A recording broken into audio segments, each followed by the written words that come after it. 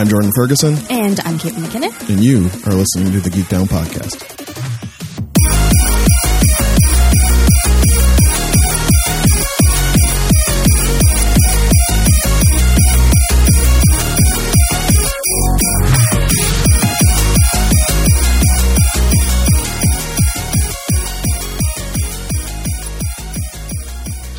And welcome to the Geek Down Podcast, the show where two friends and fellow geeks sit in front of microphones to find where their fandoms intersect. My name is Caitlin McKinnon. My name's Jordan Ferguson. This is episode 98. 98. And it is a Christmas miracle. Woo! Some beep, beep, beep, beep, sleigh bells. Sleigh bells, then bells, like they do in all the Christmas songs now. And bing, ding, ding, ding, ding, yeah, and and Chauncey.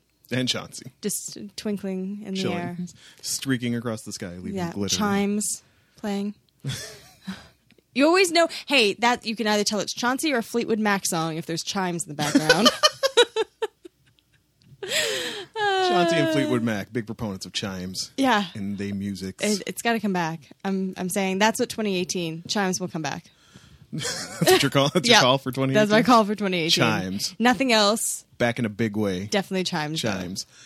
So it's a Christmas episode. It is. Y'all are out there doing your thing on Christmas. You ain't going to listen to this episode. You get to this episode sometime in like mid-January, but that's fine. We understand. It's you have all right. things to It's all do. good. We'll be here waiting for you. You know what else will be waiting for you? What? All 97 other episodes of this podcast. That's true. You know they just sit there. They just sit there. They're just waiting. They're on call. You know where you can get them? Where? SoundCloud.com/geekdownpod. That sounds super easy. That is where they live. It's so easy. You just go there. You hit follow. Notification every time a new episode goes live. Great. Is there any other way I can get episodes? There's an easier way, Caitlin. What? Mine Oh my below. God, if you click a button that says subscribe on SoundCloud, you will go to Apple Podcasts. When you're at Apple Podcasts, if you'd like to take a moment to tap a 4- or 5-star review for this program, that would make us happy. It would make us very happy. Be a very acceptable Christmas gift that costs you nothing. Nothing. Just the use of a finger. For the hours of entertainment we bring you month in and month out. But then when you're done leaving that review, you click one more button that says subscribe. That's it. That's it? That is it. That's ridiculous. And off in the distance, in a palatial manner, a tiny elf named Chauncey receives a missive on the wings of an owl, letting him know that a new listener has subscribed to the Geek Down Podcast. Amazing. And it's time to get to work. That is very magical. Because you know what he does? What? He gathers all those episodes of Geek Down. Santa does this shit once a year. Chauncey does it 52 weeks a year, every Tuesday, sometimes more. He's just out there in these streets, these skies, mashing episodes of the Geek Down directly into your fucking ear hole. But nicely. Nicely. But, politely. Yeah. Almost like not quite sexually because we don't want to go there, but but it's sort of like a caress, like a mother's caress. But it all of a sudden, bloop, it just shows up in your hole. I read recently that there's a somebody was asking about the trope in anime sometimes about like where girls or anybody really rests their head in the lap of someone else. Right. And where that really comes from. Like, see it all the time. What is that? Apparently, I don't know why, earwax in Asia and Japan is different. You have a weird look on your face. This is going to come around, I swear. Okay. First of all, I don't like earwax. I might have got this off Quora, but like in Japan and in Asian countries, it's more crumbly, I guess. It's not like the pasty, waxy stuff that we have. Whether that's diet or atmosphere, I don't know. But basically, in Asia and Japan, I know Achan from Perfume actually is all about this as well. There's like these long hooks that you use to like kind of scrape wax out of the ears. And parents will often do this to their children. And to do that, the child has to rest their head on the lap of somebody, of the mom, who will then lightly kind of like get the wax out of the kid's ear that's kind of collected there. This is both like comforting because it's a mother and also absolutely vile. Interesting and disgusting. I really don't like I don't like earwax and snot. It's like there are things that I just. I think there are people out there who like are going to go to bat for that, Kate. Yeah, but I'm just. I mean, whoa! I'm done with the Geek Down because I'm pro snot. Some people are like, oh, like vomit makes me want to vomit, or gross food, or maggots. For me, it's earwax and it's snot. I mean, I don't like it, but I want to get that good farmer blow in the shower sometimes, and you. Oh gosh! Oh no! Have a look at your handiwork. You're like, meh. Point being, that's disgusting. That's why anime characters rest their heads in the laps of other people. It's to be like, a comfort thing, a symbol of comfort, or like the comforting relationship between the two people, that they're that comfortable with each other to do that. Anyway, that's what Chauncey delivering episodes of The Geek Down is like. Great. It's like a Japanese mother gently scooping earwax out of your ear and replacing it with the hottest of takes. I mean, I guess that's comforting and nice in its gross way. Kind of like our episodes, right? Like they're kind of weird, but comforting. They're gross, but comforting? Yeah. The Geek Down. Gross, but comforting. Yeah. Speaking of comforting. Yes. You know what is super comforting? So many things. Social media. For many people out there. Do you know how I know this? Bad year for social medias in 2017. But.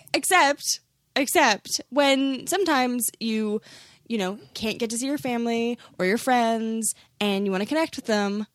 A great way to do that, social media. True. Just tell them what's going on. Message them, Facebook them. That is true. You can Facebook Messenger is the primary method I speak to my mother with. So there you go. See, I'm not all wrong all the time. Say you were. Well, lots of people think I am. They think I'm crazy, and those people are stupid. They are stupid. Also, I use stupid a lot. I think we talked about this. We talked about this last week. Yeah. And now, all I can hear is every time I go, "That's stupid." Stupid. You really lean in on the S. Yeah, that's the way to do it. But anyways, there are lots of ways that you can be comforted by us or comfort us if you like. Please comfort us. During the holiday season and beyond, we got Twitter. Yeah, we do. At GeekdownPod. Yep. We've got Instagram at GeekdownPod. Yes. We've got our Gmail account, which is geekdownpod@gmail.com. Yes. And then finally, we've got Facebook. Yes, we do. Which is at www.facebook.com /geekdownpod. And those are the main ways. Also carrier pigeon. And if you see Chauncey, you can definitely be like, "Hey, Chauncey, deliver this message to Caitlin." Chauncey doesn't really talk to Jordan. But, don't look him right in the eye. Definitely use, Mariah Carey rules if you're going to approach Chauncey. Oh, yeah, absolutely. Try to maintain, a solely white room, white candles, and no eye contact. No. Yeah, and also have, a bowl of just the blue M&Ms on your counter. Mariah Carey rules is not my joke. It's actually a joke Caitlin once used to describe how people should approach me. So, yeah, and I still sometimes definitely approach it that way. Jordan's going to be there? Yes. However. Well, I mean, people will say... Mariah Carey rules. People will say, how's Jordan? And I'm always like, Jordan's Jordan? Jordan's good, I guess. And also, don't make direct eye contact if you can help it. That's how Jordan is. That's how we roll. Yeah. But there is definitely a way you can make Jordan happy. Yes. And that is visiting Patreon. If you would like to support this endeavor, you can find out how at patreon.com/geekdownpod. Yeah. Good times. All the information is there. You can support this endeavor for $1 a month, $5 a month, $10 a month, $25 a month, or the Misha special. $3. $3 a month. And he shared the secret. He did. I do not remember what it entailed. But I believe it's just you put in that you want to support podcast for $3. You pick the $1. You pick the $1 menu option and then put 3. Yeah. It's very simple and we're silly. The point is we made a joke once that for as many people as support this podcast for $3 a month, your name will be added to the Misha special. So it'll be the Misha Karen. Helen Daphne Roy special. Who are these people? Who do you know? Do you know anyone named Daphne? That doesn't work in pornography? No. I mean, hey, we'll take people who work we're just we're a podcast for everyone. Open opportunity podcast. Yeah, sex workers, no please. We support your rights and doing good work. And your right to support this podcast financially. Yes. Patreon.com/geekdownpod. All the information about how you can support this endeavor is there. 2018, year of the mixer. I'm calling it. Yeah. It's got to happen. It's got to happen. Got to get some fresh blood around here. Hey. Wow. I meant myself as much as anything else. I don't know if people can handle another year of us just yipping at each other. We're going to run out of stories. But I have a story today, Kate. Oh, really? Longtime listeners know. You know. I know. We deal in takes around here. Oh, yeah. Oftentimes the takes are hot. Although, to be fair, the actual term hot take, we don't really deal out hot takes. Hot takes are deliberately contrarian. Yes. when you want to say that, like, I don't know. If you want to say that, like, keeping with the theme of the episode today, if you're out there legitimately saying that Phantom Menace is better than A New Hope, that is a hot take. Well, it depends on how you set that up. Those would be hot takes. Those are hot takes. Just being like, I don't really fucks with Star Wars. That's not really a hot take. And the story I'm about to tell isn't really a hot take. Although sometimes, takes will burn you. Oh, yeah. Some takes will burn other people. Yeah. Takes will burn yourself. You got to be careful with the takes. Wear your mitts when you're dishing out the takes. Yeah. And I got in the closest thing to an actual, like, heated argument with someone recently over a take. Oh my gosh. What was it? Because I mentioned a distaste for the movie Juno. Oh no. Caitlin, this is going to be actually epic. Caitlin. Yeah. What do you think of the movie Juno? I think the movie Juno's fine. But you don't have like you're not going to go to war for the movie Juno. No. She has a hamburger phone. Cited as a point for Juno. Right. Well, she has a hamburger phone. I mean, it's fun. The movie's silly. It's a silly movie, and there are some good things in that movie, but it's not. I don't think the movie was revolutionary. I suspect there's a generation of young ladies out there who, if they were like 18, 17 to 19 when this movie came out, is like transformative for them. Because the woman I was having an argument with about this was like 26, 27 maybe. Right. And Juno came out in 2007. 2007. Which would put this, put these women, because there were a few of them who then piped in and was like, it's my favorite movie. They were like 17, 16, 17 when this movie came out. Right. Juno is the most overwritten piece of garbage. Garbage I've ever seen in my life. I mean, Jordan, why are you taking this so personally? Did you even see Juno? Yes. You know where I saw Juno? Where did you see Juno? In a theater, Caitlin. You went to a theater to see Juno? Opening weekend. This movie had everyone I liked in it. Right. Jason Bateman. Yeah. Dwight. Yeah. Sorry, Dwight, I don't remember your name. Jennifer Garner. Yeah. J.K. Simmons. Yeah. Allison Janney. Yep. Michael Cera, fresh off of Superbad. Yeah. Love Superbad. I go in to watch this movie, and it's like, what are you even saying? It's just these teenagers running around, speaking dialogue that like an alien who watched one episode of 90210 and then tried to write a teenage comedy. Like, do we forget that she says the phrase honest to blog at one point? That is not a phrase that has ever been said by anyone ever anywhere except in this movie. Right. This movie's garbage. Garbage. I didn't know you hated it so much. Despise it. You talk about twee sometimes. This movie is the biggest fucking piece of twee garbage in the world. Wow. Actually in the world. From the like Wes Anderson knockoff like animated title cards to the use of like orange and white to like he's just eating orange Tic Tacs all the time. It's his habit. It's his addiction. What the fuck is that? Was that a character detail? It's supposed to suggest something about his life? I don't know. Fuck off with Juno.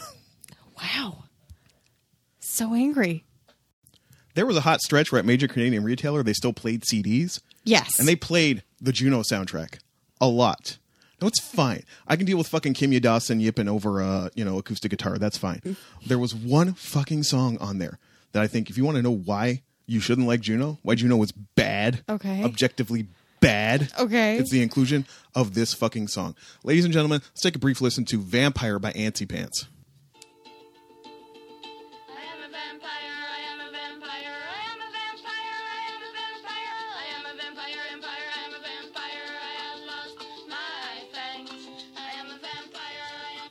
Kiss my ass. So angry. I wish I could get angry about stuff like you get angry about stuff. And then, so I'm going on about the dialogue and how it's overwritten. And the moment where it was just H-bomb, like I was basically kicking the garbage can, just going like, Juno belongs in here. That's where Juno goes. Tap, tap, Juno belongs in the garbage can. And then the person I was debating with came back with, so what do you mean overwritten? I was like, nobody talks like that. Nobody talks like that. So do you hate Gilmore Girls? Oh, no. Oh, no. At that moment, partially for effect to make people laugh, and also just my own opinion, I went, of course I hate Gilmore Girls! And like yelled, and that was the moment. It was like, ooh, I should probably go out and touch base. Wow. Make sure things are good as the takes were flying. Wow. Be careful with them takes. Yeah. But to anyone listening to this who's wondering what my lady co-host thought, she's eh. Yeah. I mean, Juno's fine. Like, it was, again, it didn't, like, rewrite how I thought about movies. And I did think it was a little overrated, but that's because everyone was, like, freaking out about it. Meanwhile, I was like, there are so many other better movies out there that you could freak out about.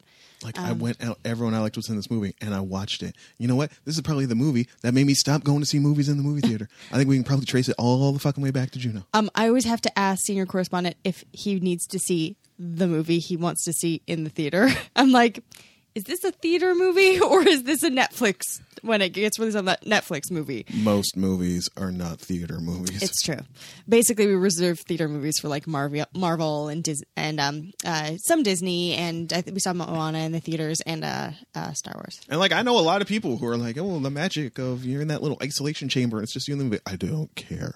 I have no romanticism to the movie going experience. Like, that's just me. I actually was going to buy, I had put money aside to buy snacks for seeing Star Wars, and I got up there and snacks were more than the movie price, and I went, oh no. No. We didn't have time to go to the Dollarama and get Twizzlers. I'm just not having anything. I can last. Hey, update. In there, Kate saw Star Wars. Oh, yes. So yes. We'll get to that a little later. As I said last week, and by you listening to this episode, you can now just see it's the Christmas Miracles episode. Yes. So I finally watched Star Wars, but we'll get into that in the back half of the show. Yeah. Spoilers probably going to be flying. So spoilers are just happy holidays now because y'all going to be out. Yeah, you should definitely see. Especially at the end, we're going to talk about me seeing The Last Jedi. You should definitely watch The Last Jedi before you listen to this episode because I am just going to yeah. Oh, you're like Jordan. You don't care, and you read all the spoiler articles the day after they hit. Yeah, fine. Yeah, it's the holiday season. I have no time to do anything. Nope. I feel like I'm getting the fuck out come Thursday. I think I'm out of here. That's pretty good. And then we'll be gone for about a week, chilling at the homestead with mom and dad. I'll just say, parents don't. How hard is it for you to buy presents for your parents at this point? We don't do presents anymore. Right. Because my parents are basically just we don't need anything. We don't care. My mom likes doing the stocking for us, and I like getting the stocking stuff. It's all things that I need, like lip chap, and we have a tradition of putting Mandarin oranges in there, and we were looking that up at work the other night. Apparently, because they do stuff for the staff. Right. Around Christmas time, and there was a crate of clementines, and it's what's with the oranges? And it's apparently that's a thing at Christmas. It's a Christmas thing. Apparently. Because for many families, for many, many, many, many generations, the only time you could get oranges was at Christmas time. And it was a super treat because they were so expensive because you were hauling them up from God knows where. Yeah. And plus vitamin C. Woo! Yeah. Don't want to get scurvy. And trust me, if you were Scottish, there was a good chance you could possibly get scurvy. Was a possibility. So yeah, mom likes doing that, but my sister and I don't give each other presents, and my family's just we just don't do the present thing anymore because it was getting too stressful, and we're all really poor. So there you go. Woo. Poverty. Shout out for poverty. Woo. Never shout out for poverty. No. But my parents they're both retired at this point. It's just kind of if we want something, we get it. We don't. Yeah. It doesn't need to be Christmas. We're not. They're not soup's aff, but they're soup's aff. They're not as regularly poverty stricken as their son. Mm-hmm. So they don't really have to finance for 3 months if they want to go buy something more than $150. They just do we have enough money for this? Yeah. All right, let's go get it. And I do think really the focus of Christmas should be seeing people. It's just what I keep getting all the time. It's we just want you here. You're going to be here. That's our gift. Blah blah blah. It's well, fine. I'll just fucking save my money and roll in with a bow on my head. Eat all your food. I have a bow for you. Eat all your food and do my laundry at your house. But finally got them to cop to a few things they might want. This is the best thing. Do you know what my father wants? Oh, what does your father want? It's 2017.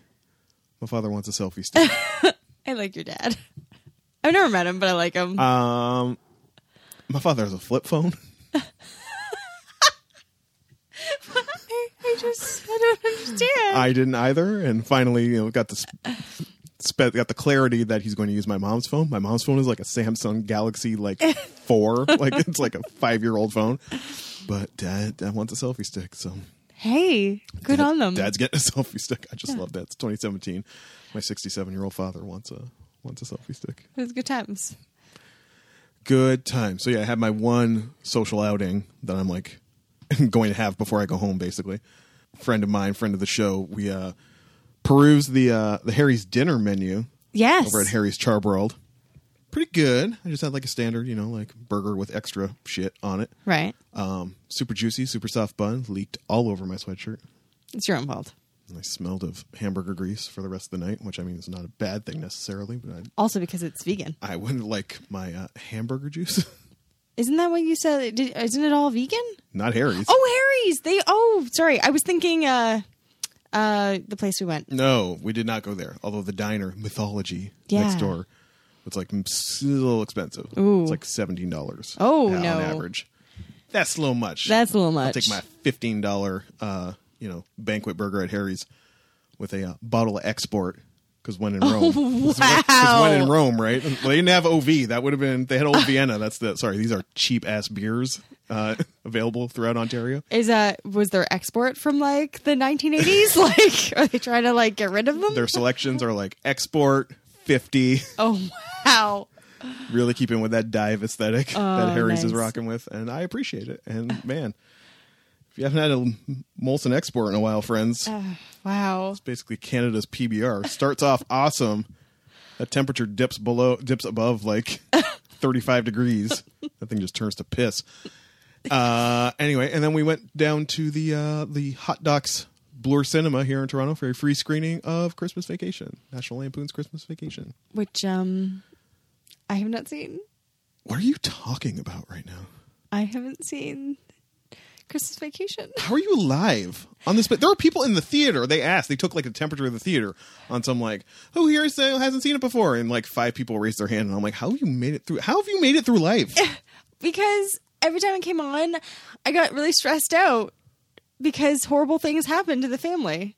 Yeah, but it's like mildly horrible compared to like the shit we watch now. Since the advent of like Seinfeld and cringe comedy, like this is which like I can't watch. Like it's really hard for me to watch, and I feel really bad for. I always feel bad for like dads who are like trying their best and like, or they're horrible, but still bad things happen to the family, and I'm like, it's not their fault that the guy's horrible, and yeah, the family is ultimately fine. The whole crux of like the Chevy Chase, and maybe just having a version of Chevy Chase, which is perfectly acceptable. The whole aesthetic is just, the thesis of them is just like he wants things to be perfect so badly. Yeah. That he ends up fucking it up. That's really sad. Goes out and, gets a giant fucking tree from the middle of a field that's too big for his house and gets covered in tree sap, and then magazines get stuck to his hand and shit. This is so sad. I feel really bad for this person. Oh my God. What? I'm from a world where I'd like things to be perfect and they never are, and pulls the attic thing down and it falls and smacks him in the face. Come on. That's horrible. He probably had to go to the ER. He's fine. He went upstairs and he got locked in the attic and watched some movies for a while. Yeah. And a Ray Charles Christmas song played. Yeah. So oh my God. This just seems really sad to me. Fuck. Friends, if I had known this, we would have canceled this whole fucking Star Wars business and somebody would have been watching National Lampoons. Well, save it for next year. Let's save it for next year. God damn. I'm sorry. Make her watch it and we'll be the happiest bunch of idiots since Bing Crosby tap dance with Danny fucking Kaye. I don't get the quotation. I'm going to guess it's from... It's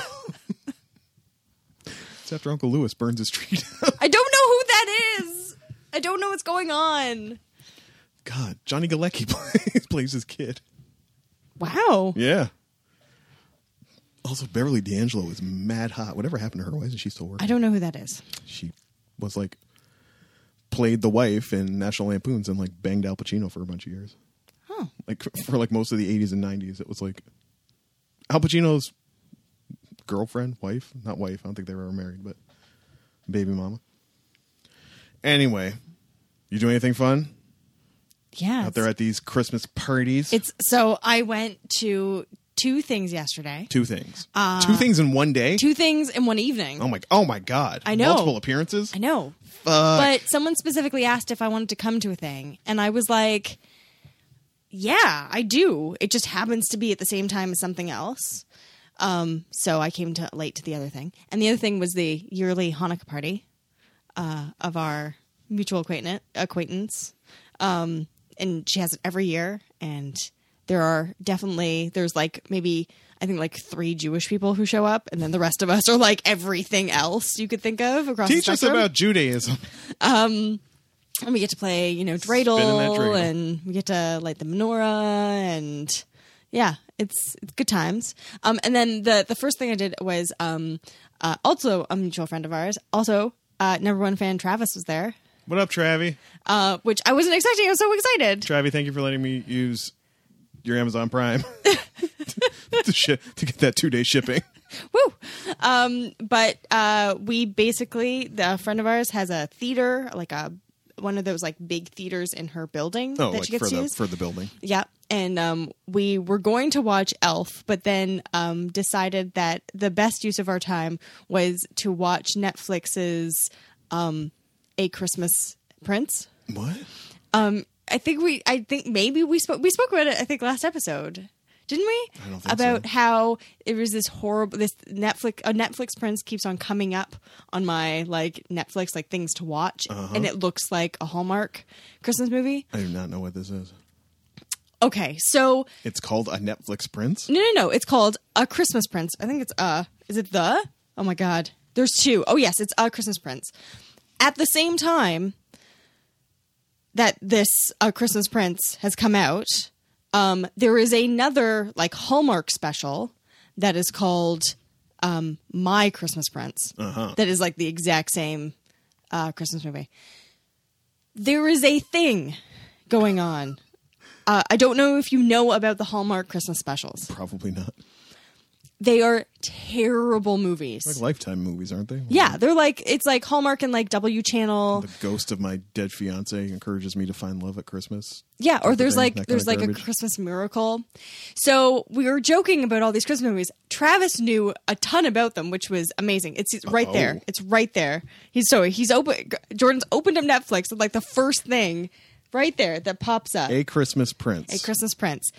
It is so bad. Christmas comes early for an aspiring young journalist when she's sent abroad to get the scoop on a dashing prince who's poised to be a king. Oh, this is just the Harlequin one. Yeah. They're basically Harlequin Christmas romances. But there's no like sex at all in them. It's just it's like Jane Austen. There's like a kiss at the end, and they always get proposed to, and there's always like a wedding. Sidebar: I just want the people to know that A Medea Christmas, Tyler Perry's A Medea Christmas, is on Netflix. Just if you needed to know for your enjoyment. Yeah. Anyway, so Travis and I were talking about all these Christmas movies, and something like there was some story out that Hallmark or Lifetime or whatever put out like 48 Christmas movies this year. This year? Yeah. Like Christmas miracle movies. Actually, give me 1 second. I'm going to find the story. Radio Magic. So the article is the story is basically that Hallmark has debuted 33 Christmas movies this year in 2017. In 2017. So we have decided that this weird Christmas universe where miracles are being multiple Christmas miracles and Christmas angels are about is part of the CCU, the Christmas Cinematic Universe. So you're plotting a crossover. You're trying to unify all of the. You're trying to come up with a unified theory of all the. Oh yeah, there has to be. Oh my God, Crisis on Infinite, Hallmark Christmas movies. Yeah, and just like they're all white people. They all have like an angel. Oh, look, Brandon Routh's in them. He's getting work. I like to see Brandon Routh getting work. Do we? Yes. Okay. His performance in Scott Pilgrim should have made us all okay with Brandon Routh continuing to work as an actor. Yeah. No. Okay. Yeah. He got a bad rap on Superman. Let him live. Yeah. Yeah. So we've decided that this is a thing and that they're all part of the same universe where Christmas miracles happen constantly, even in apparently like November. So yeah. that's my story. And then we sat and we watched this terrible, terrible movie and tore it apart. And there's a great article. There was a very long Vox Explainer article about how the whole entire cottage industry of Hallmark Christmas movies happened. I think it talks about like the first one that was around, and like Rob Lowe was in it or something. Someone was talking to me about it. But the friend who I went to the Hanukkah, the friend who had the Hanukkah party, she sent me a great article. And I think it might have been a Mary Sue article. But basically it was the comparison of, it was a BuzzFeed article. It's a comparison of, the My Christmas Prince movie and A Christmas Prince movie, which are basically the same movie. And there was a vote going, and by far the A Christmas Prince movie is doing much worse. It's much worse, apparently. Oh no. But I'm really glad we got to watch it. So we just like tore it apart the whole night and had a great time. And I think this is going to become a yearly tradition where we watch terrible Hallmark movies and then just tear them to pieces. To be fair, listeners, if you just like start skim the top layer of foam off your Netflix, there's a lot of shit. Oh yeah. Buried underneath A Christmas Star, Mandy and the Forgotten Christmas, Once Upon a Holiday, Angel of Christmas, Christmas in the City. My God. Yeah. And they're all terrible. Like really, they're all formulaic. It is a Harlequin, but there's just no sex. I want one of them that has sex in them. A Dog Walker's Christmas Tale. Spoiled 21-year-old Luce Lockhart faces a tough decision when a handsome new friend asks her to help protect a dog park from her wealthy employer. Right? It's like classically good-looking white woman, has a career, has to make a decision about whether it's career or love. Sorry. The Netflix classification: holiday favorites, movies for ages 11 to 12. Just from 11 to 12. Also want to give a shout out to the movie in the related tab for Dog Walker's Christmas Tale, Rodeo and Juliet. Oh, good times. Anyways. Shouts to that. Yeah. I did have, sorry, I forgot before I went to out to the movie last night for dinner, I did make one brief outing to go see the homie Hisa at Cosmos Records. Woo! For no reason other than just to give him a Christmas card. That is very nice of you. Because it's the festive season. Jordan, did you come out of there with a Christmas card of your own? I'm sorry, what? Did you come out of there with, you just came out of there with like nothing or a Christmas card, right? What do you mean nothing? Like, I came out of there without a gift. Nobody gave me anything. Right. Yeah. But while you were there, okay. No, sorry. Let me start this over. Okay. Do you have a problem? Do I have a problem? Yeah. Do you have a record buying problem? How dare you? iTwitch, how dare you? A record buying problem. Meaning, did you walk out of that store without a record? See, Jordan, what record did you buy?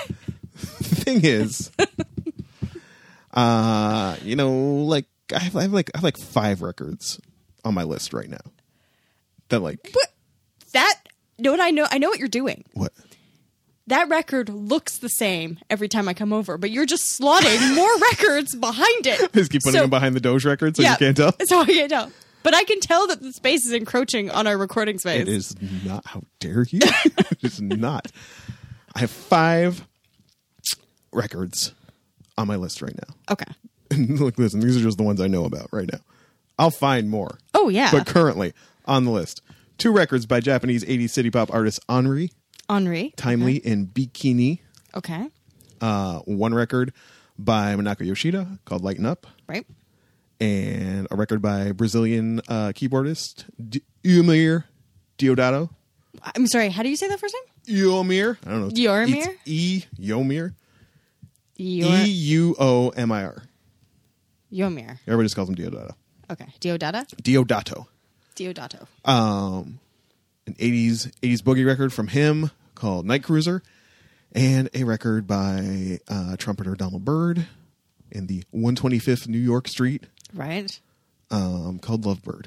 The Donald Byrd record has been at Cosmos for a while. Right. I've seen it there. Mm-hmm.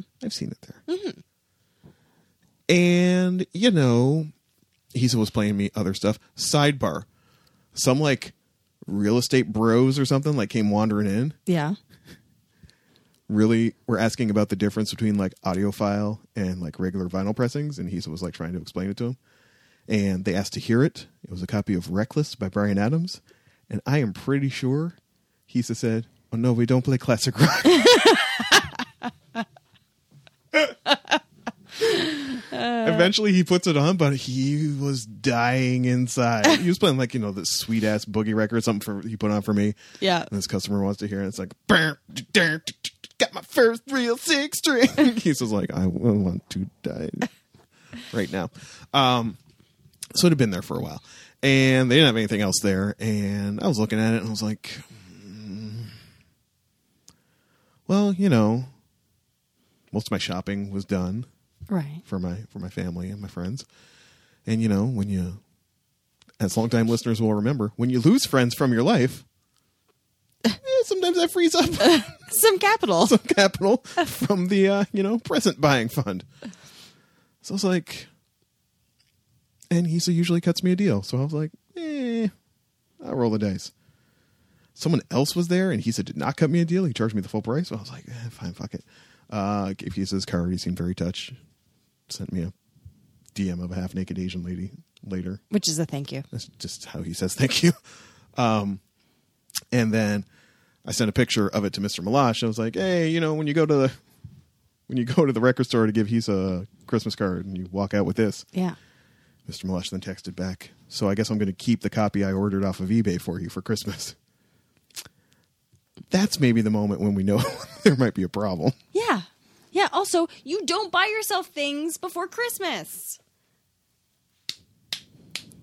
I didn't know he was going to find it anywhere. But now he feels bad. I didn't even know he was going to get me anything. Like, I only got him something because I found something around that was like, it was cheap and I knew he would like it. So I bought it for him. Jordan. What? You made him feel bad. I know I made him feel bad. He's sad. I called, but I was like, I don't know if they like do returns or anything at Cosmos. They barely have a phone in there. They have like legit like a red bat rotary phone. Like, that's amazing. He still pulled out his laptop once. I'm pretty sure it was a chunky like 1990s IBM ThinkPad. Like that's just kind of how they rock there. It's like he's not replying to texts. So I call and I'm pretty sure Jeff's wife picked up and said, "Nice going, dumbass." So to the point where I was like, "What? Hello?" Dial the right number. So I didn't know. I was like, "Do you want me to try to return it?" I don't know if they do returns there. I don't think they have. I paid debit. I don't think they have the technology. Right. Give me the money back. Maybe they'll let me swap it for something else, type of thing. And it was like, Jeff was like, "I like it anyway." Like, it's like it's a record he won't enjoy having. But he didn't get to see how excited you were. I know. He didn't get to see your face. I know, my stupid, dumb, only child round face. Yep. Ruined Christmas, ruined face. Yep, they should make a Christmas movie about it. New from Hallmark, the fat ass that ruined Christmas. Good times. Good times. So, we don't have any news. We don't have any news. Oh, I do have one more thing to talk about. That I maybe watched all of Recovery of an MMO Junkie. Oh, yeah. Okay, so we'll just move in updates. Yes, yeah. How was that? It was great. I loved every second of it. I finished it as well. Yeah. This week. Yeah. Ended real cute. Real cute. Real cute. Yeah. Just they inadvertently held hands at the end and got really pushed the implausibility again by the end. It's like, really? They knew each other over like 3 games? I liked it. I'm fine with it, but it's very implausible. Soups and there are we watch stuff that has like dragons and magic cooking powers and is a game where girls hit each other with their boobs and butts. Mm-hmm. That is this is implausible. And this. How big is Japan? It's a big place. How many people are playing this game? Magic food a tiny bathing suit like lingerie thing that is talks and grants powers.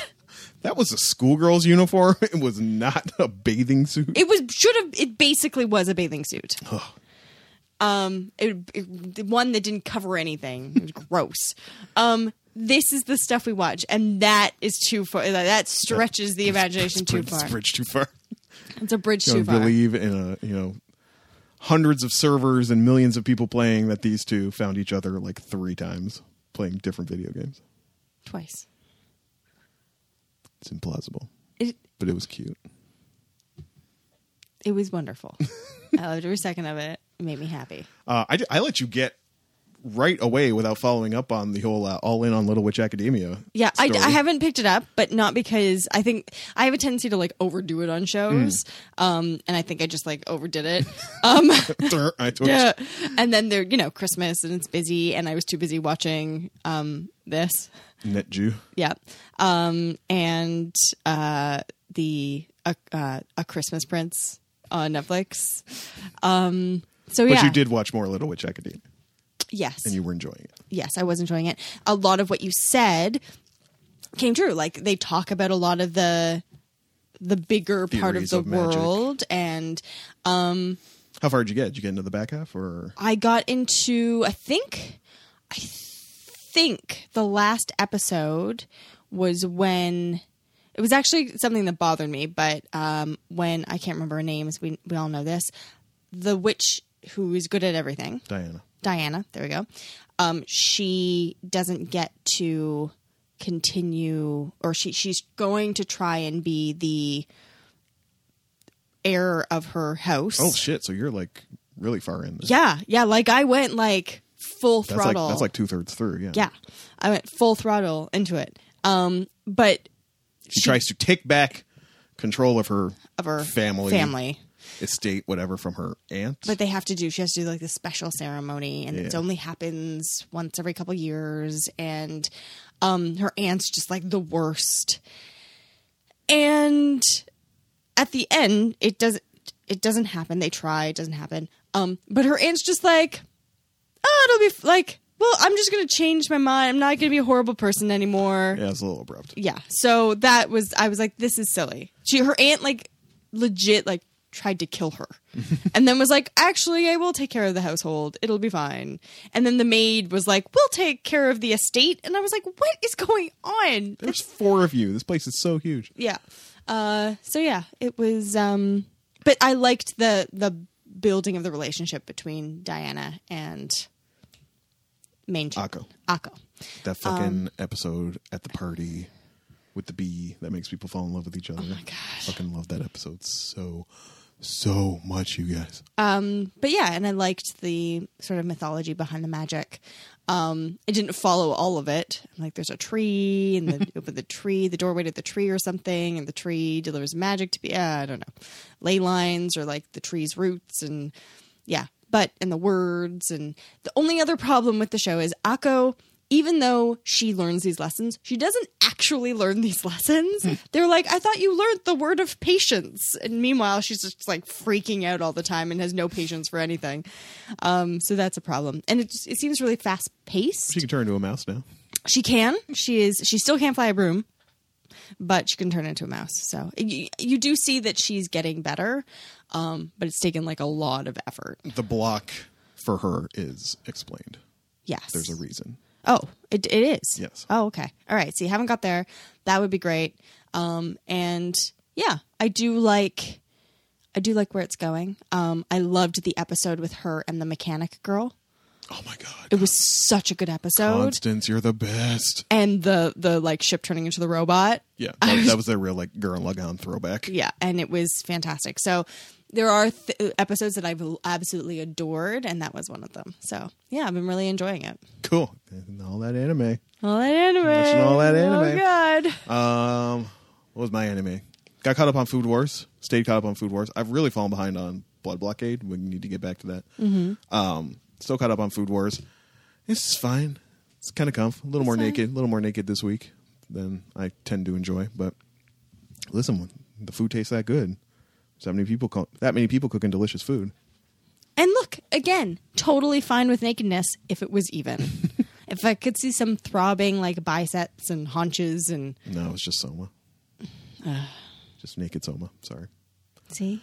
And in the gaming update, the Doomsday Heist, which I have not started playing yet, but that one live on Grand Theft Auto Online, and still playing FF15. My problem is I don't know where this game wants me to be. Riding chocobos, obviously.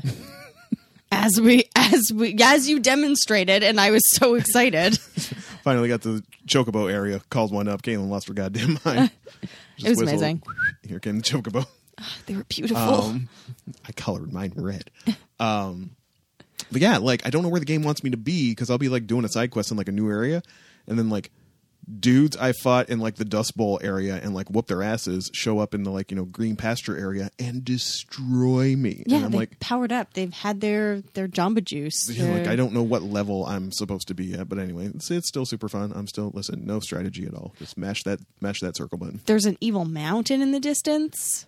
Yeah, well, there's something about a Titan. Every time I see Pops, he's like, "Did you fight the Titan yet?" I'm like, "No, what are you talking? What Titan? What are you talking about?" He's still trying to find the guys in the green area. Still like picking tomatoes for the diner owner back at Hammerhead.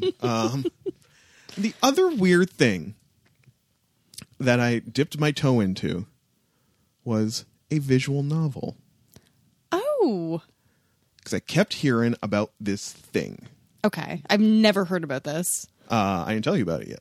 I know, I just mean in general. No one's ever said. A visual novel? Yeah. You don't know what a visual novel is? No, I have no idea. Visual novels are text-based kind of choose-your-own-adventure games. It's not like super popular in Japan. It's not like the Lord of the Rings thing. No. No, but it's like a lot of reading, a lot of static images on the screen type of thing. It's the like dating. A lot of them are dating based. Right, okay. I do know trying what you're to talking about. get one, pick the girl you like best and try to make the decisions to whatever, get her to like you. Yeah.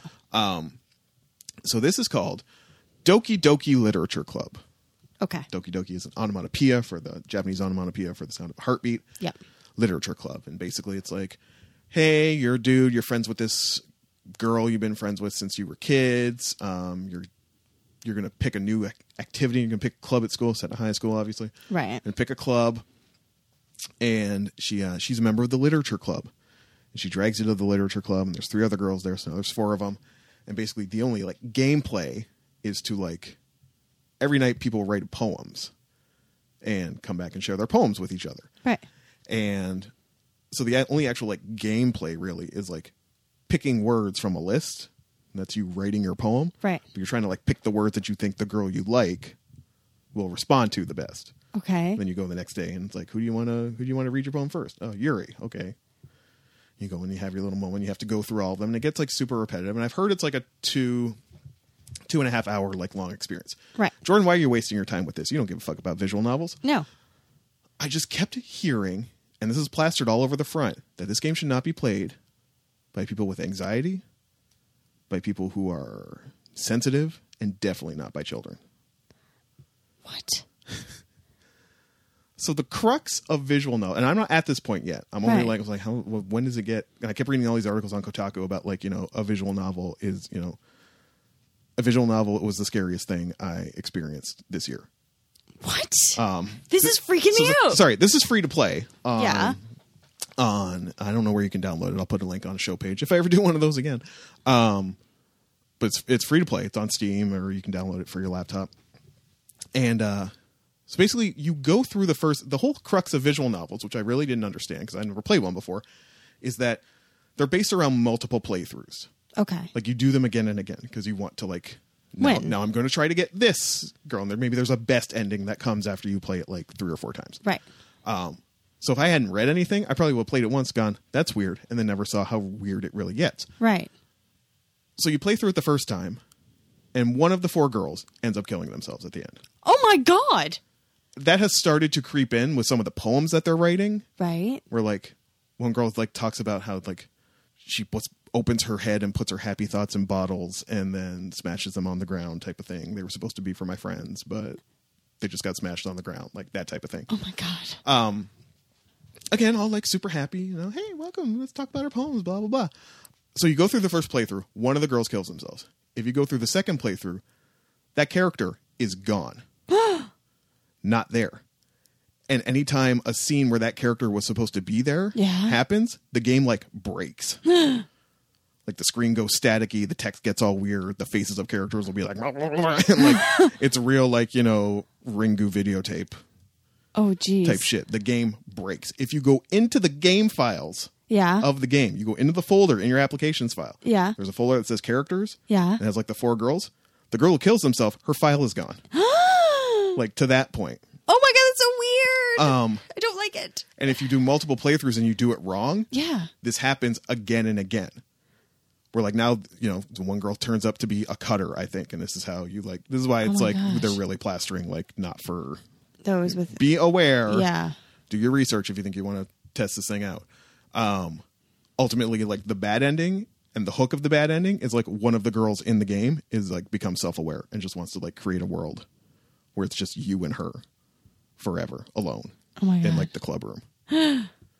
So if you like completely fuck up and botch the game, that's like the bad ending that you end up with. And I don't know how weird it gets. I've heard that like the game will look at like your settings on your laptop or something. And like if you like gave a fake name when you played it, but like your real name is your like login to your laptop. Yeah.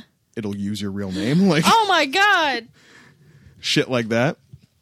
So yeah, Doki Doki Literature Club is not what it seems. I have not experienced any of the weird shit yet. Like I'm only about like 2 hours into the playthrough, and frankly, because I don't fucks with visual novels, I'm bored as shit in the first playthrough. Right. But the promise of how fucked up it's going to get in the end has me kind of like, I'll give you. Sorry, hopefully this works. I'm like dipping out of a GarageBand.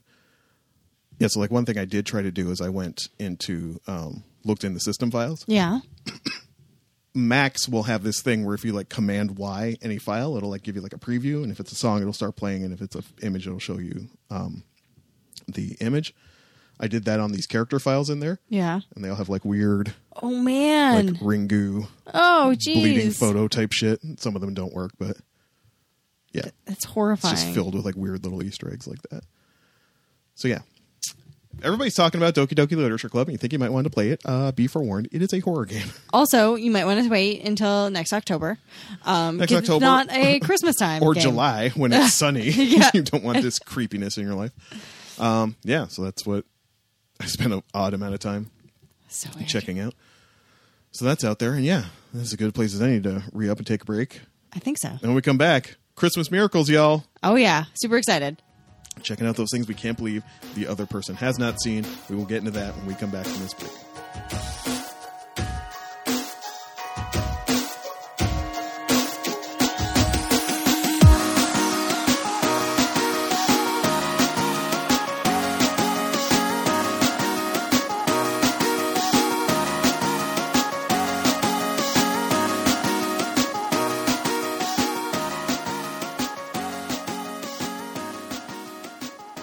Hey y'all, welcome back to the show. Caitlin and I just watched a YouTube video of the moment where Doki Doki Literature Club breaks, and we're terrified now. But I am so terrified. It's so scary.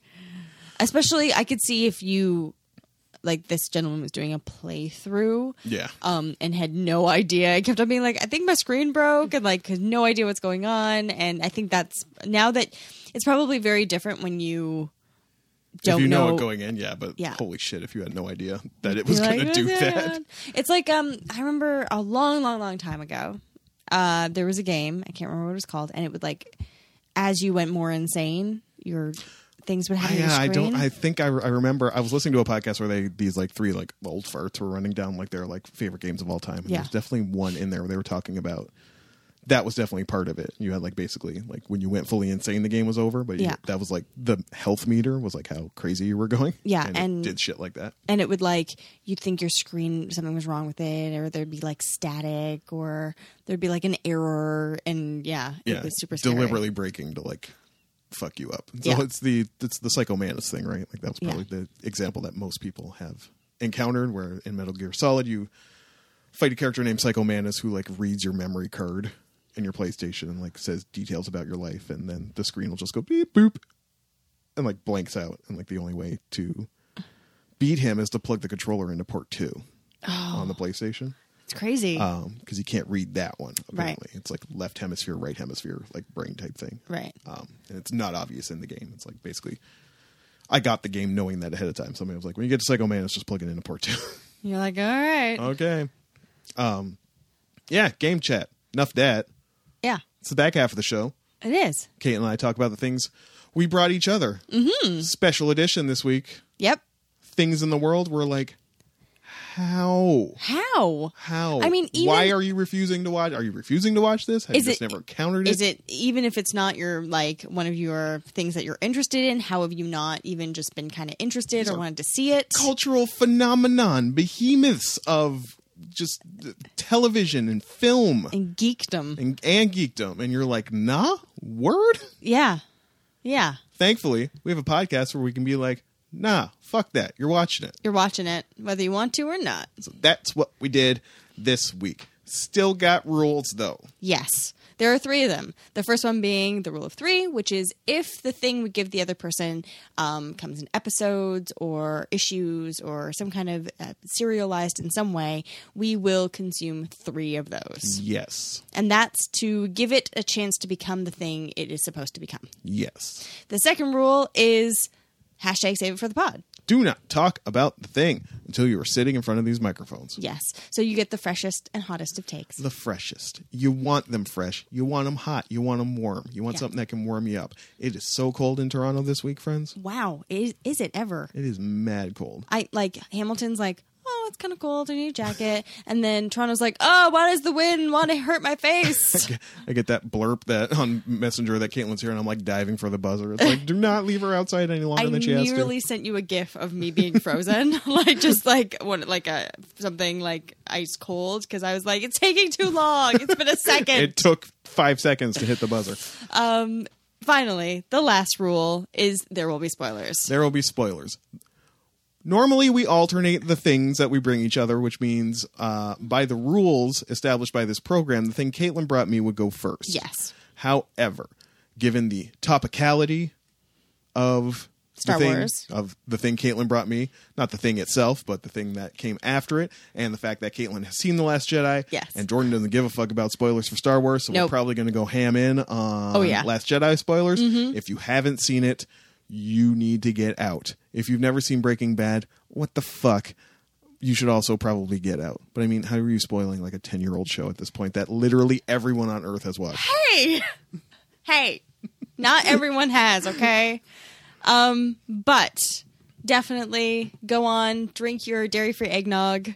Like, I have eggnog in the fridge. That's what I have. It's not dairy-free, but you can watch me drink it. Oh, you were just a mean person sometimes. Just mean.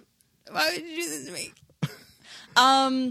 Go get some eggnog and some gingerbread cookies and just like peace out. Chill out. You know what? Go watch The Christmas Prince. Or The Force Awakens, because it's on Netflix. Just sitting there. Do not play Doki Doki Literature. Same with Breaking Bad. They're just sitting there, both just for you. There. All right. Let's get into this. Okay. Does this even need a preamble? Breaking Bad is a neo-Western crime drama created and written by and produced by a guy named Vince Gilligan, who was a writer on The X-Files. Became kind of enamored with this idea of, over the course of a series, turning your protagonist into your antagonist. Right. Or the elevator pitch that gets thrown out a lot is what happens when Mr. Chips becomes Scarface. Okay. So basically, if you've never watched Breaking Bad, is the story of a high school chemistry teacher named Walter White, played by Bryan Cranston, who is diagnosed with inoperable lung cancer, given about 2 years to live. He is very broke, despite being a teacher. Teacher is not the nice kind of like lower middle class job it can be. I guess maybe he's got a house, he's got cars. I guess maybe he's doing all right. Well, I mean, in Canada, they definitely get paid better. A little better. He also like works a second job at a car wash, washing the cars of the students who don't listen to his lectures at the high school and are mean to him. And when he gets the diagnosis, especially, he already kind of enamored, intrigued by a news story that is running about the breakup of a crystal meth lab in Albuquerque, where he lives. He asks his brother-in-law, a DEA agent named Hank Schrader, to take him on a ride along. And from that and a bunch of other sort of confluence of circumstances and coincidences, he decides to take a shot at making crystal meth. Yeah. Make a little extra cash. Set up his family's financial future. Yeah. And over the course of the series, the name Breaking Bad is a Southern colloquialism about basically, raising hell or just turning to crime. Yep. And over the course of the series, you see him become seduced by the money and the power that comes with being a drug boss type of thing. He links up with a former student of his, a schlep, a burnout named Jesse Pinkman, played by Aaron Paul. I've always said from jump, I knew so many guys back in Amherstburg and area who are Jesse Pinkman. Right. His wardrobe alone.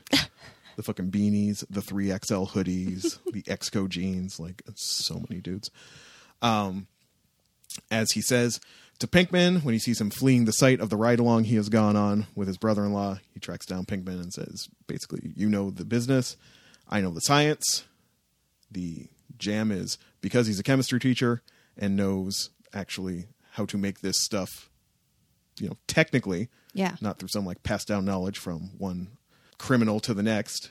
He will make basically the purest shit out there. Yes. No additives, no cutting it down, no chili powder. Yes, no chili powder. Jesse's calling card.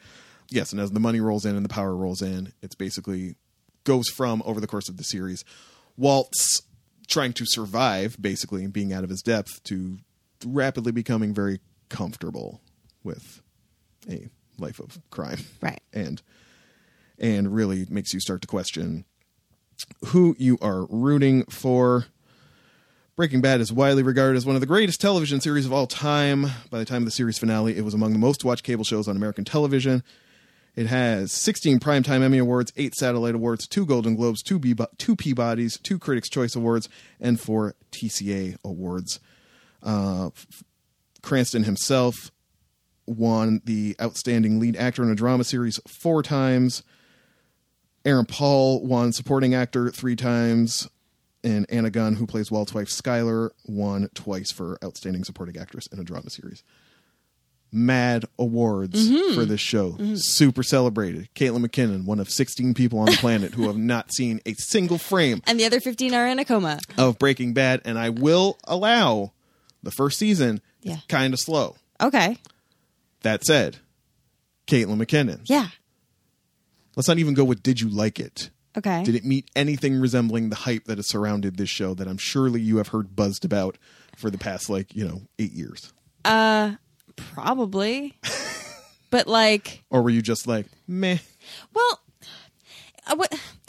we've talked about this before. We mentioned it on this episode alone. We mentioned it in a lot of episodes. I have a really hard time when I see, when I'm worried. Dad's trying their best. And Dad's trying their best, and when I'm worried about what's going to happen. And that's all this show is.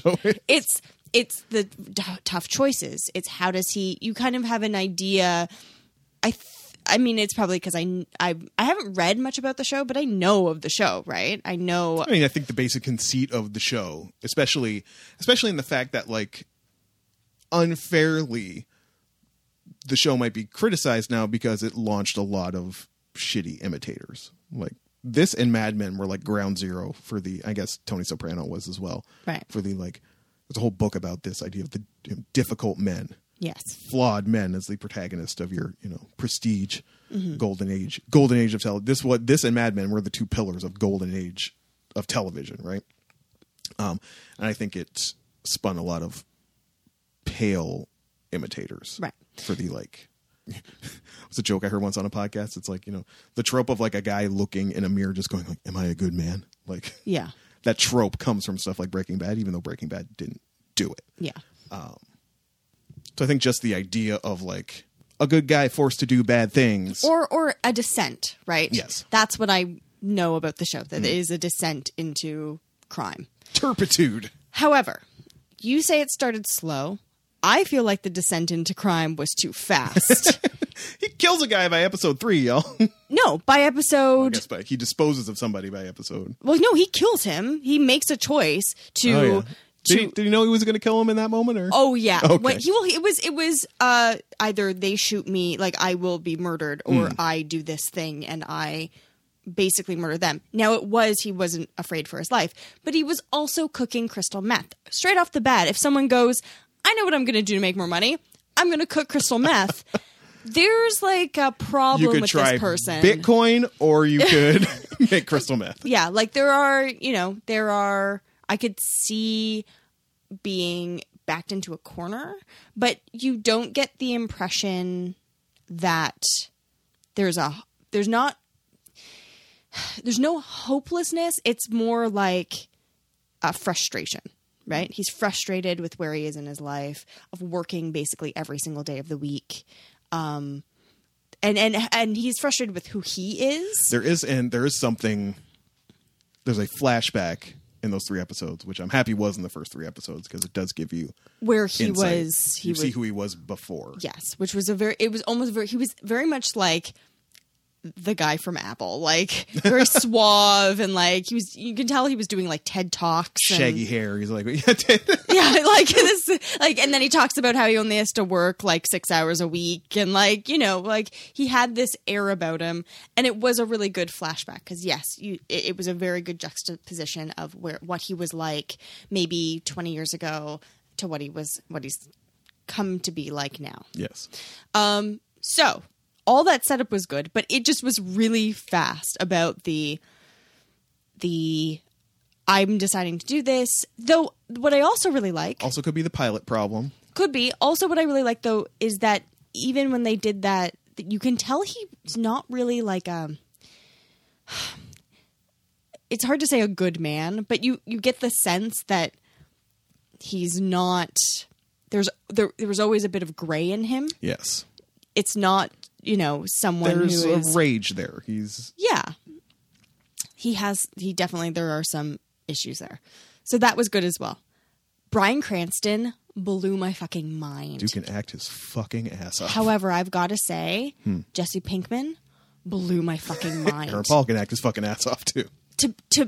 I fully, like, the thing was, I've seen interviews with Aaron Paul, and then to see this character was unbelievable. Like how well he played a burnout. Usually you would just get like in movies where they have like Seth Rogen and that bunch of guys, they're all just burnouts. Like they just all always talk like that and act like that. There's no actual acting. They're burnouts with no concerns though. Like, right? Like, well, no, I just mean like them as people. Like they're not acting; they're just acting like they're themselves. Just being themselves. Yes. Where Aaron Paul, it's a complete 180. Yes. Right? I totally believed him as this moronic burnout. He's just stupid. He's just a stupid guy. But it was also really frustrating, right? Because you're like, how are you this stupid? And then you can see sort of the rage from this Bryan Cranston, and yeah, it just, there were so many things I did really like about the show, but then also I was constantly stressed out about what was going to happen next. How do we feel about Skylar? She's fine.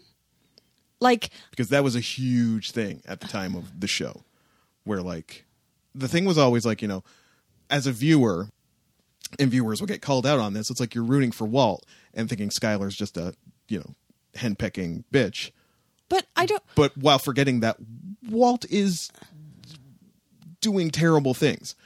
But I feel like going back and rewatching these episodes, which was weird. Was it really weird? Because, you know, I was watching it as it happened. Yeah. So like, and I haven't gone back since. I know people who watch this, rewatch this show all the time.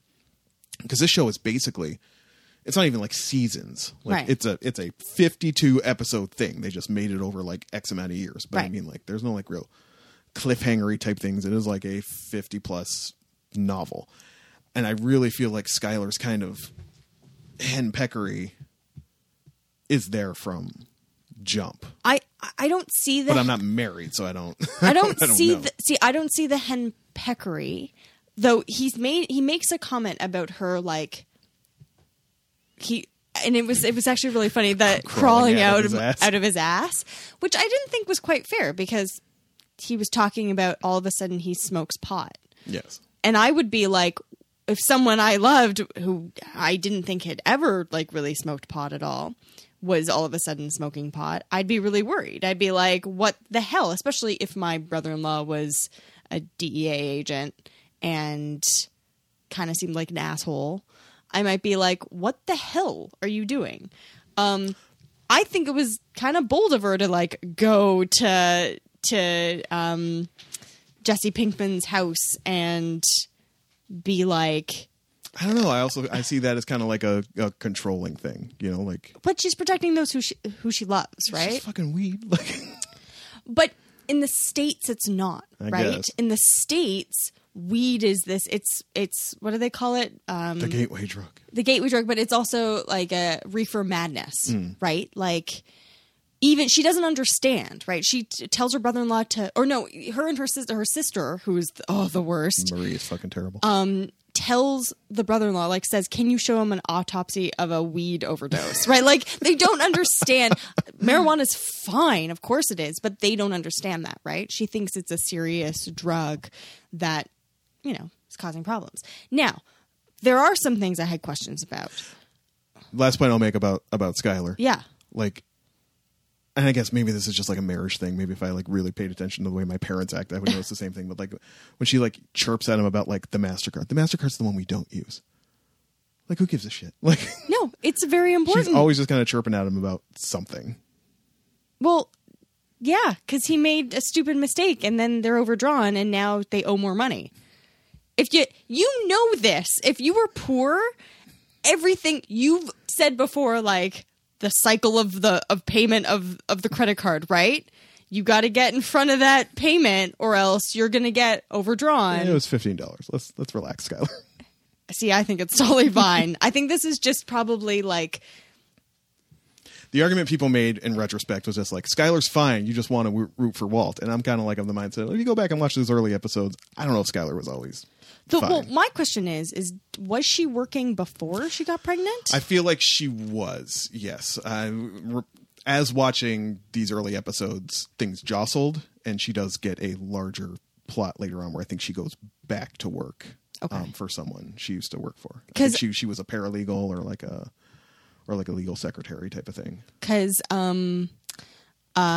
that's what frustrated me. If someone's working like full time and then they have a part time job, and now I know she's trying to like sell, like she buys things and like sells them on eBay or whatever. But it's not clear, which is another reason maybe why she comes across as like henpeckish, because it's like, what the fuck are you working? Like, though the thing about the veggie bacon, that's the only thing I'm like, don't fuck with people's bacon.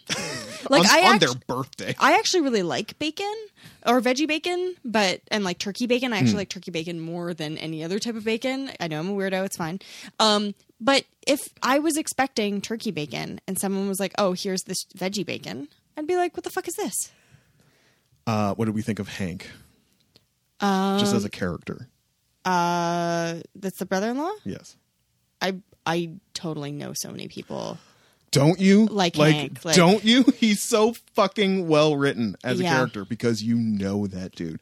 Yeah. That alpha douche who thinks everything he says is the funniest shit that he ever came up with. And it's just like... And I love the son. I love the character of the son. Yes, Walter Jr. Now, has cerebral palsy. The one is Walter Jr. is that his mom or is that his stepmom? What's her name? Skylar's his mom. Oh, okay. Yeah, I just wasn't positive because they don't actually because she's so much younger. Yes, I didn't know if. Yeah, as far as I know, Walter Jr. is Skylar and Walt's son. Right. And she's pregnant with a daughter, Holly, I believe. Yeah. So, yeah, it was interesting. There were definitely parts I liked. There were definitely parts it was really hard for me to watch. Because there was a lot of fast forwarding to see if something happened, and then like going back and actually watching it. And definitely like the Hank moments, the Marie being awful moments. Like, there are payoffs for those things that might come like 3 seasons later. Yeah, when just like the pressure cooker of events just leads somebody to like snap on her, and when it finally happens, you're like, thank Christ, finally! I've been waiting for three seasons for somebody to just go off on Marie. Yeah. That said, there are episodes in this show by the end that are like the most perfect like episodes of television I've ever seen in my life. Like, as it ends the only way it can. Like, it's not you hit a certain point as a drug dealing crime boss. There's only so many ways it goes. But just the ways they always kept it interesting throughout. It's one of the most exceptionally written shows I've ever seen. Not unlike some like dazzling displays of writerliness, right? Like Fargo or something, but just like the plotting and the character. And like you said, Cranston and Paul are just like acting their fucking asses off on this. Amazing stuff. Would you stick with it? Could it be your holiday binge, or is it too stressful? It's way too stressful. It is so stressful. So like Fargo was stressful, right? Like knowing things are going to happen or not happen, but you just don't know how. That even knowing, like, totally knew that guy was probably gonna die, like Crazy 8 was probably gonna die, but like not knowing how it was gonna happen, or that was just ugh. Now that scene where I think it was a really good character moment of a display of his intelligence, noticing the plates. The plate shards. The plate shards. That was a great character building moment. And even just the character moment, how he plays it as an actor, where he's like literally just like head in his hands, just like don't do this. I don't want to do this. Like, don't make me do this. But like, and also just like the gruesomeness of him just taking that thing and like choking him with it. Oh God. I will say it hit Netflix probably around season 3. It's a staple of Netflix now. It's been on there for like forever. And I hadn't even seen it. Again, I knew about it in the ether, heard podcasts talk about it, and said, "Oh, that sounds interesting. I'll get to it one day." It was my father who like started watching it, and I was surprised. I was like, "Really? You're into that?" And he started telling me about this scene, and he's laughing his ass off. He couldn't, like, that was the moment where he was in, right? Which was when the fucking body falls through the floor. Oh, and see, the thing is, I knew about the body flying through the floor because everyone talked about it. Oh yeah. So I feel like that would have been a better moment. I think more the reaction was great, but then I just hate Jesse for being so stupid. Like, I just hate him so much for being the worst. A lot of those moments. I just you feel like he really Walter could just like totally go it on his own if he knew who to sell it to. Like, and the moment with the prostitute. Oh yeah. God, that was awful. Who's even the worst in that scene? Jesse, Hank? Like, it's just every part about it is awful. It's just awful. Yeah. Anyway, so I give it like... So not going to hang with it. No. I give it like... Oh, people are going to totally come for me. I give it like a 7. As we said before, kick punches are just what you thought. You were not recognizing the, construction of it or the acting, or you were not saying that it was poorly made. No. You're saying how you liked it. Yes. And it's just, I can't do stuff where I'm anxious the entire time. I'm already anxious the entire time. I can't have more anxiety Sorry. I'm already anxious all the time. I can't have more anxiety piled onto that. It just doesn't make a good viewing experience. And that show will certainly do it. Yeah. Well, there you go. Kate watched Breaking Bad. At her. At me. How you like them takes on Christmas morning? Yeah. Well, moving on. So, I was going to start singing the theme, but every time I start to sing the theme, I always end up doing the Superman theme instead. I always blur the two. So I'm really nervous about this. That's the one. No. Is that Star Wars or Superman? No, I'm pretty sure that's it. No, maybe not. No, it's not. It's Superman. So I'm nervous about giving this to you, or having given this to you. It is a Christmas Miracle thing about how, like, really, how could you have not even just on some, Saturday night, inside, cold, be like, hey, you know what? I'm kind of curious to see how bad, even if it was like how bad this movie is or what people are talking about, that you have not seen this. I think it's more offensive. I think my actual attitude is just more offensive to people. Just like indifference? Yeah. I don't find, I kind of had the same with Breaking Bad, right? Like, I just am kind of indifferent to it. It's just not my kind of show. That's fine. It's definitely no Murder, She Wrote, right? Like, just not my vibe, which is fine. The Force Awakens is the... Sorry, that's Star Wars. Star Wars, The Force Awakens. Episode 8 is, came out in 2015 in December. It was directed by J.J. Abrams, who, that is an interesting choice of a director. Completing his trifecta. Yep. It is it was the first movie in the Star Wars sequel trilogy. as we know, Star Wars, The Last Jedi. Episode 9 just came out. It stars Adam Driver, Daisy Ridley, John Boyega, Oscar Isaac. I'm just doing the new names. We know all the old people. Yes. All your faves. All your friends are here, as Jordan said. Oh, come. All your friends are here. It is set 30 years after Return of the Jedi. And I have a complicated relationship with this movie. Oh. It was I might not have to say anything. No, it was a fun movie. It is not I don't want to say not a good movie, but it was fun. It had to do a lot of things. So many people are mad at it for so many different reasons. It doesn't exist as a movie. No. I can get into that in a minute. On its own, it's from beginning to end. It needs to have the original trilogy for it to exist, right? Like, yeah. Which is fine. But the biggest thing I need out of a movie, especially if I go to see it in the theaters, I want to have fun. I want my friends to show up. I want there to be a party. I want there to be like cool effects and like silly moments, and people forget that Star Wars has always been silly. They like take it way too serious. I'm like, there were tiny like cannibal chipmunk people. Like, do you people forget this? Yeah. So that is sort of my take on it. The movie itself, like I said, is set 30 years after Return of the Jedi. Basically, it focuses on kind of 4 new characters. You've got Poe Dameron, who is this ace pilot, who is working with what's called the Resistance, which is like the new rebels. You've got you've got Finn, also FN 1487. Yeah. He is actually a stormtrooper who is, when you first meet him, is part of what's the First Order, which is the new Empire. And you've got Rey, who seems to be this. She's nobody. She's a scavenger on this planet called Jakku.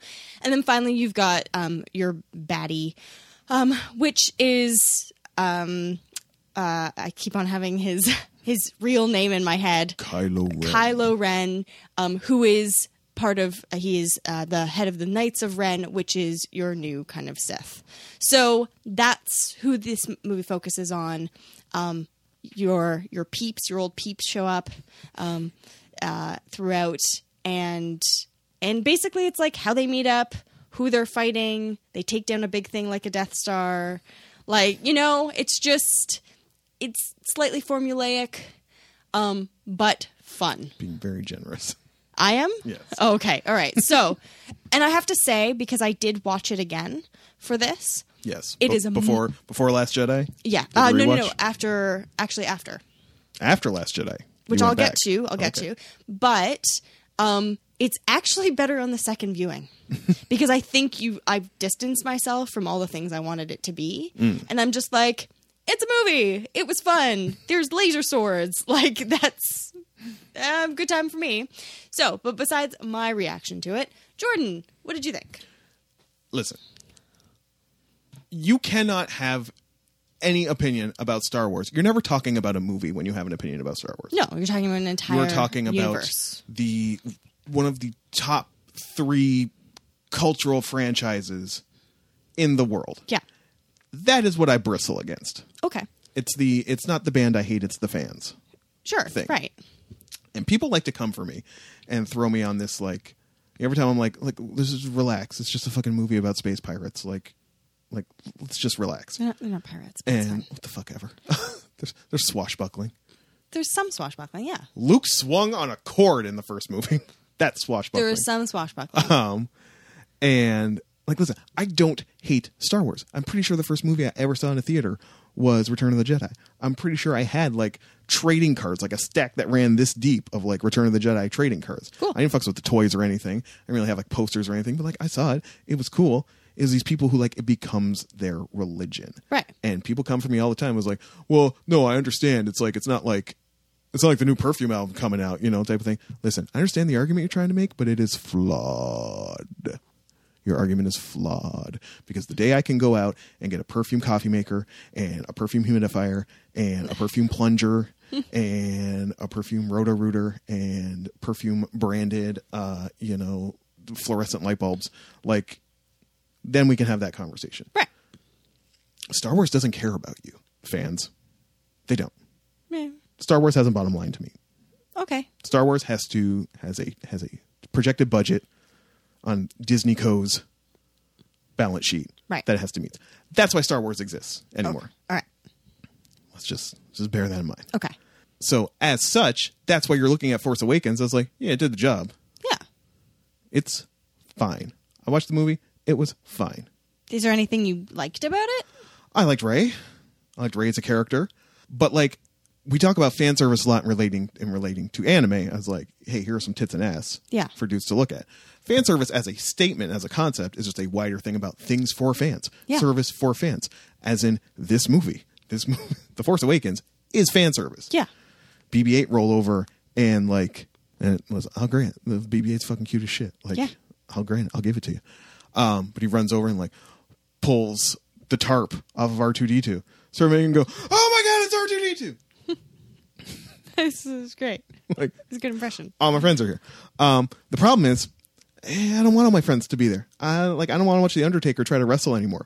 I don't want to watch Harrison Ford. Like, this movie should get a best cinematography for making Harrison Ford look like he can, trot at more than a light pace. Right. Dude's 70. Yeah. Kind of don't want to see him running around that. You didn't enjoy the Chewie Han moments? It's fine. You didn't think they were funny? It's fine. Listen, I love Harrison Ford. Okay. I love Harrison Ford. And I love the knowing look in his eye through the entire movie that is like he's already planning the extension on his house he's going to build with the check he got from this movie. And how much more money he asked for after he broke his fucking foot in like the first week of production or whatever that story was. The movie is fine. Yeah. It's fine. It's ticking all the same boxes. Let's have a lightsaber fight. Hey, the Millennium Falcon's here. Hey, there's Han Solo. Yeah. There's some X-Wings. What's a First Order? No, it doesn't matter. They got stormtroopers. That's all you care about. Yeah.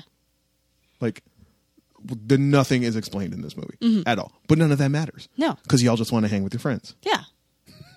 I don't see this problem. See, I'm just like, yeah, that's exactly what I want to do. It ain't art. It's barely entertainment. Like, I thought it was very entertaining. Sure, it's entertaining, but it takes for granted what is exposition, what is plot, what is explaining anything. It just expects you to know. I actually really liked that. You're cool with that? I really like that. Zero explanation on what a First Order is. Zero explanation on what a Knight of Ren is. The first Star Wars movie explains nothing. They don't explain about the Empire. They have some throwaway lines about the Republic. They don't. They put you right in there. They literally shoot you into the middle of a story. Like even in the text scroll, they gave you a little bit. They gave you a little bit, but so did this. It gave you a little bit. From the Empire came the First Order. This happens a lot in politics. This happens a lot in our world. You're just like, yeah, okay. So something else came up. Who's paying for this? The remnants of the Empire. Obvi. God. They did the size comparison between the Death Star and Starkiller Base. Who's paying for this? I do not want someone to sit there and explain to me about this was the problem in the prequel trilogy that people hated. This is where the actual hot take comes out. Oh no. Because no. You know what? You know what? And I saw Phantom Menace in the theater and went, this is terrible. I said this is fucking garbage. Oh my God. But you know what? No. George had a vision. Not saying it was a good vision. George tried something. Okay, that's fine. I actually was really terrified. You were just going to be like, these movies were better than maybe vision-wise they were. But I don't think I would ever say that. But I do not want to watch Jake Lloyd, do the fucking, what the hell are those races called? That race? The pod races? Yeah, I don't want to watch baby Anakin do the pod race for 9 hours. But George had a vision. It's the Ang Lee Hulk thing that I've always, trotted out. Right. Where, like, people are like, oh, my God, that Ang Lee Hulk movie was terrible. It's like, yeah, it just didn't have, like, smashy in it. He tried to do something that wasn't what you expected it to be. Right. I'm not saying it was good, but he tried something. Mm-hmm. That prequel trilogy was definitely not what people wanted it to be. This movie is everything they wanted it to be. Yeah. And, well, some people, because it was super divided, right? Half of the people were like, this movie was awesome and a lot of fun. I really loved it. And half of the people were like, I hate everything about this. I hate everything about this movie. People are fucking near my apartment, yo. You can't say that on the microphone. Why not? Because people don't want to know about the other people having sex in your building. Was it, though? Yeah, it was. It was super divided. I'm surprised if I were to look up Force Awakens, I'm pretty sure it would have like 50% on Rotten Tomatoes. Well, this is the funny thing, because if you look at like the audience score, even for Last Jedi, yeah, it's like the audience score on Justice League is like 80%, and the audience score on Last Jedi is like 50%. Yeah. Because listen, there ain't nothing. I said this on Twitter. There's nothing worse I can say about Star Wars that hasn't already been said by a Star Wars fan. Yeah. Just like there are just people who hate it for the fact that they've gone like more multicultural and different with it, and there are people who hate it because it's too like what was done before.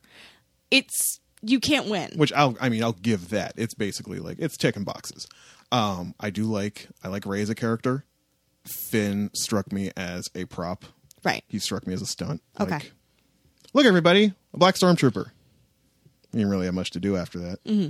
And I know they were trying to and great, mind you, I might be just affected by the living in this culture and just having a general knowledge, but like you're trying to make me like guess who's actually got who's one with the Force and who's going to be whipping that lightsaber around, because you have Finn try to stave off Kylo Ren in the last bit of the movie. I was pretty sure it was. There was no guessing for me. Like you could tell who it was.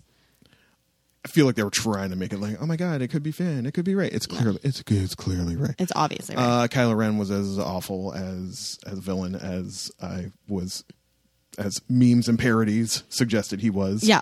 Back when this came out. Oh my God, emo boy, just it's so good. Get it together. And yeah, I mean, it was fine. It was fine. It's like a 7. Really? A 6. Oh fuck! I shouldn't have said anything. Can't stand to see you happy. It's a 6.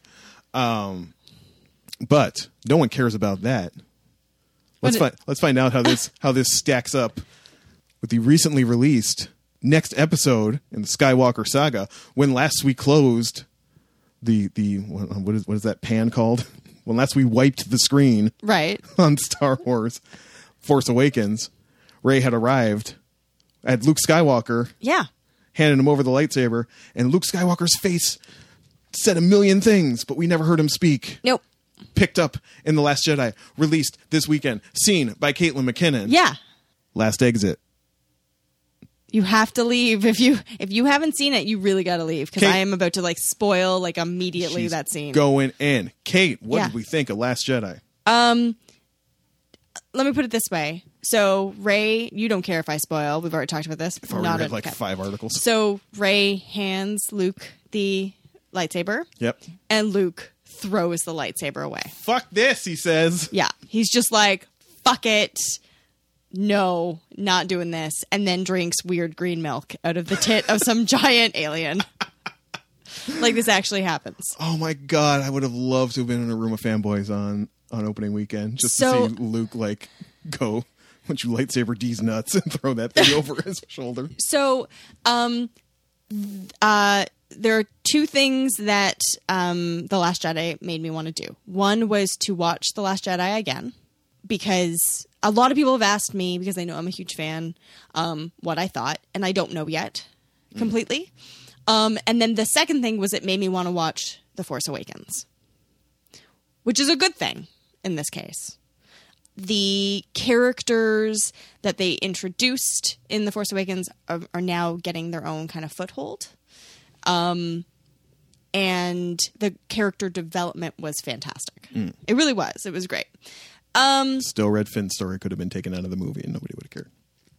Hey, you know what? I like the character of Finn. I think he's like a part of like the heart, right, of the story. Yeah, possibly. I just think that this is what frustrates me. Star Wars has always been silly and ridiculous, right? So when people are like, it's serious, Caitlin. I have to give this to my children. They have to love it as much as I do. But people get so like, that's ridiculous. And why did that happen? And why did they do this? And I want to be like, because this is Star Wars and Star Wars has always been silly. There was a trash monster. Like, it was a puppet. Like, Yoda was a like, there were cannibalistic walking chipmunks. Okay? So the quick takes for Last Jedi that I've seen. Yes. Is that whereas Force Awakens got shit on for playing it too safe. Yeah.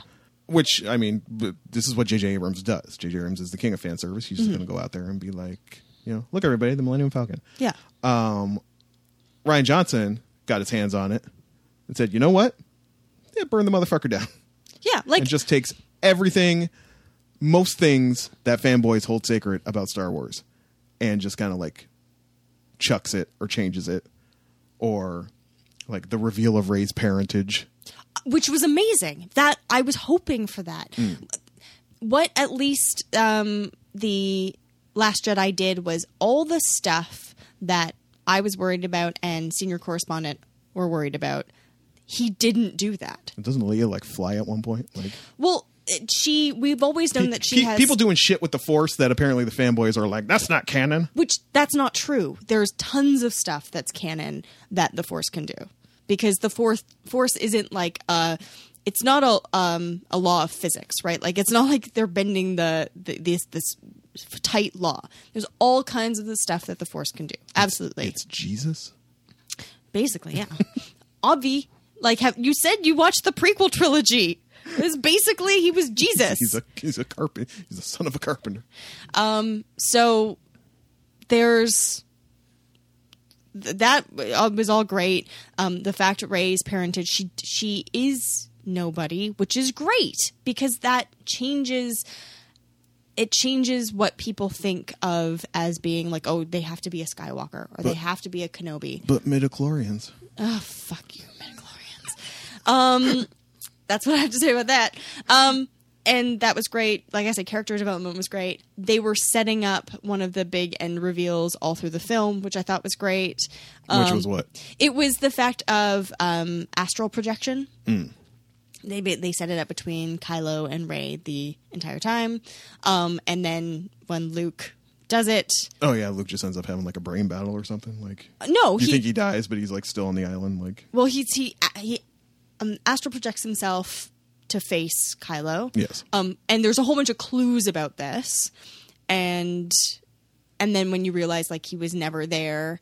And there are some great moments. And again, there's some silliness. Now, sometimes I thought the silliness was like, this is the wrong time for this silliness. Shut up, Porgs. Oh no, the Porgs were amazing. Like, the scenes with the Porgs were fantastic. But people who are like, no, it needs to be like this serious. I'm like, it's a space opera. Like, it doesn't need to be serious at all. And that's what I like. Again, entertaining, right? I really want to rewatch this movie. I did like the character development. I liked all the characters. Kylo gets a bit better. Is he still moping? Oh yeah, that's his whole character. It's like Mopey McMope. But he does get better, and then he cut Snoke in half and like. But that was found also his footing. But that's also really well done, and he like totally, you can tell, is becoming like more and more unhinged, which is great. And yeah, I really liked it. It was good. Well, there you go. Yeah. It was good. I liked it.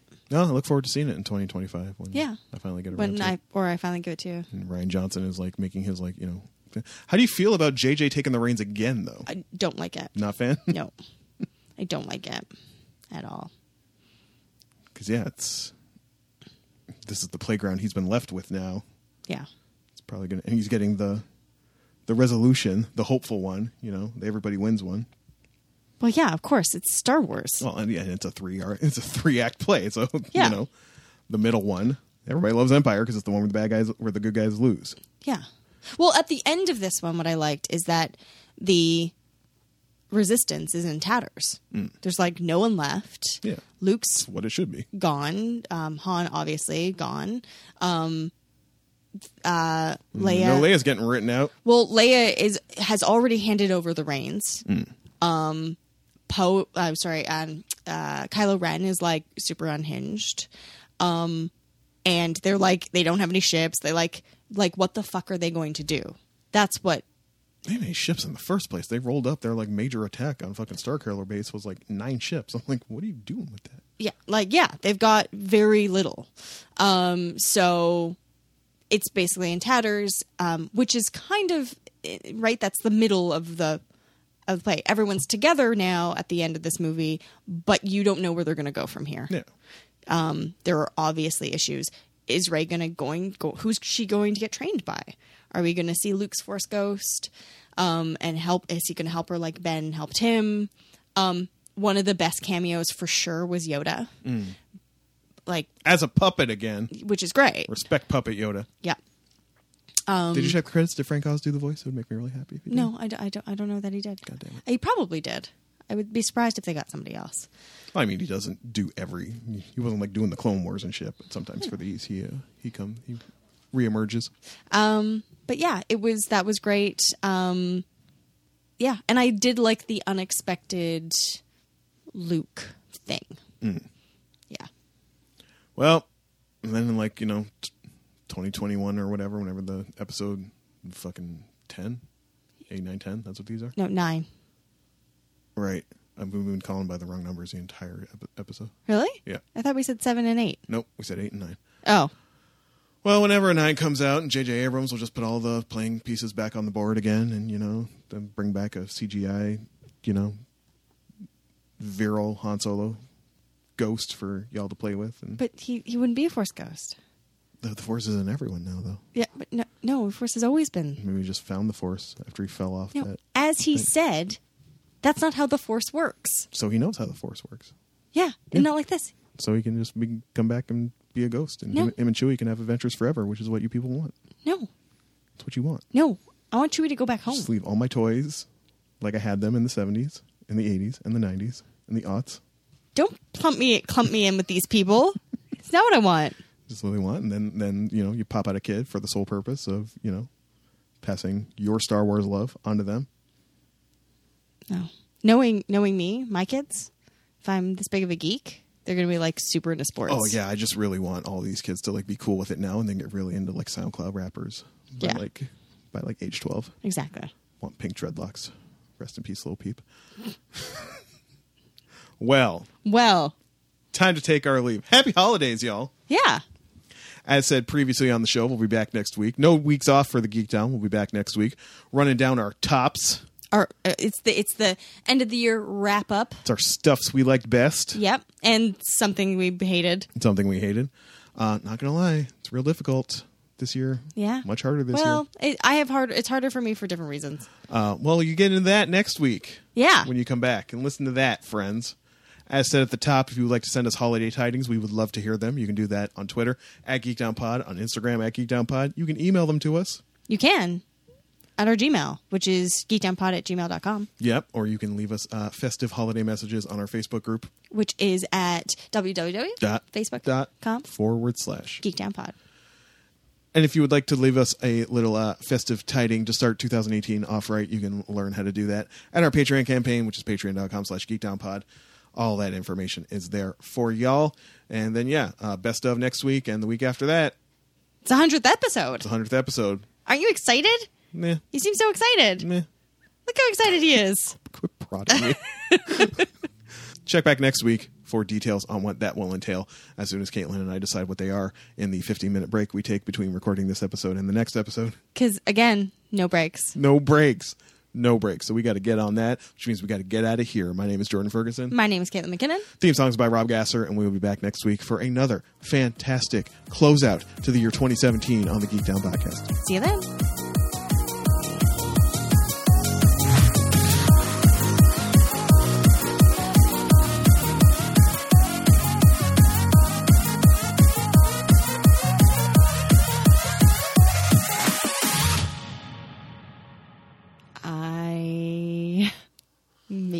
I've never seen Christmas Vacation. This podcast is canceled.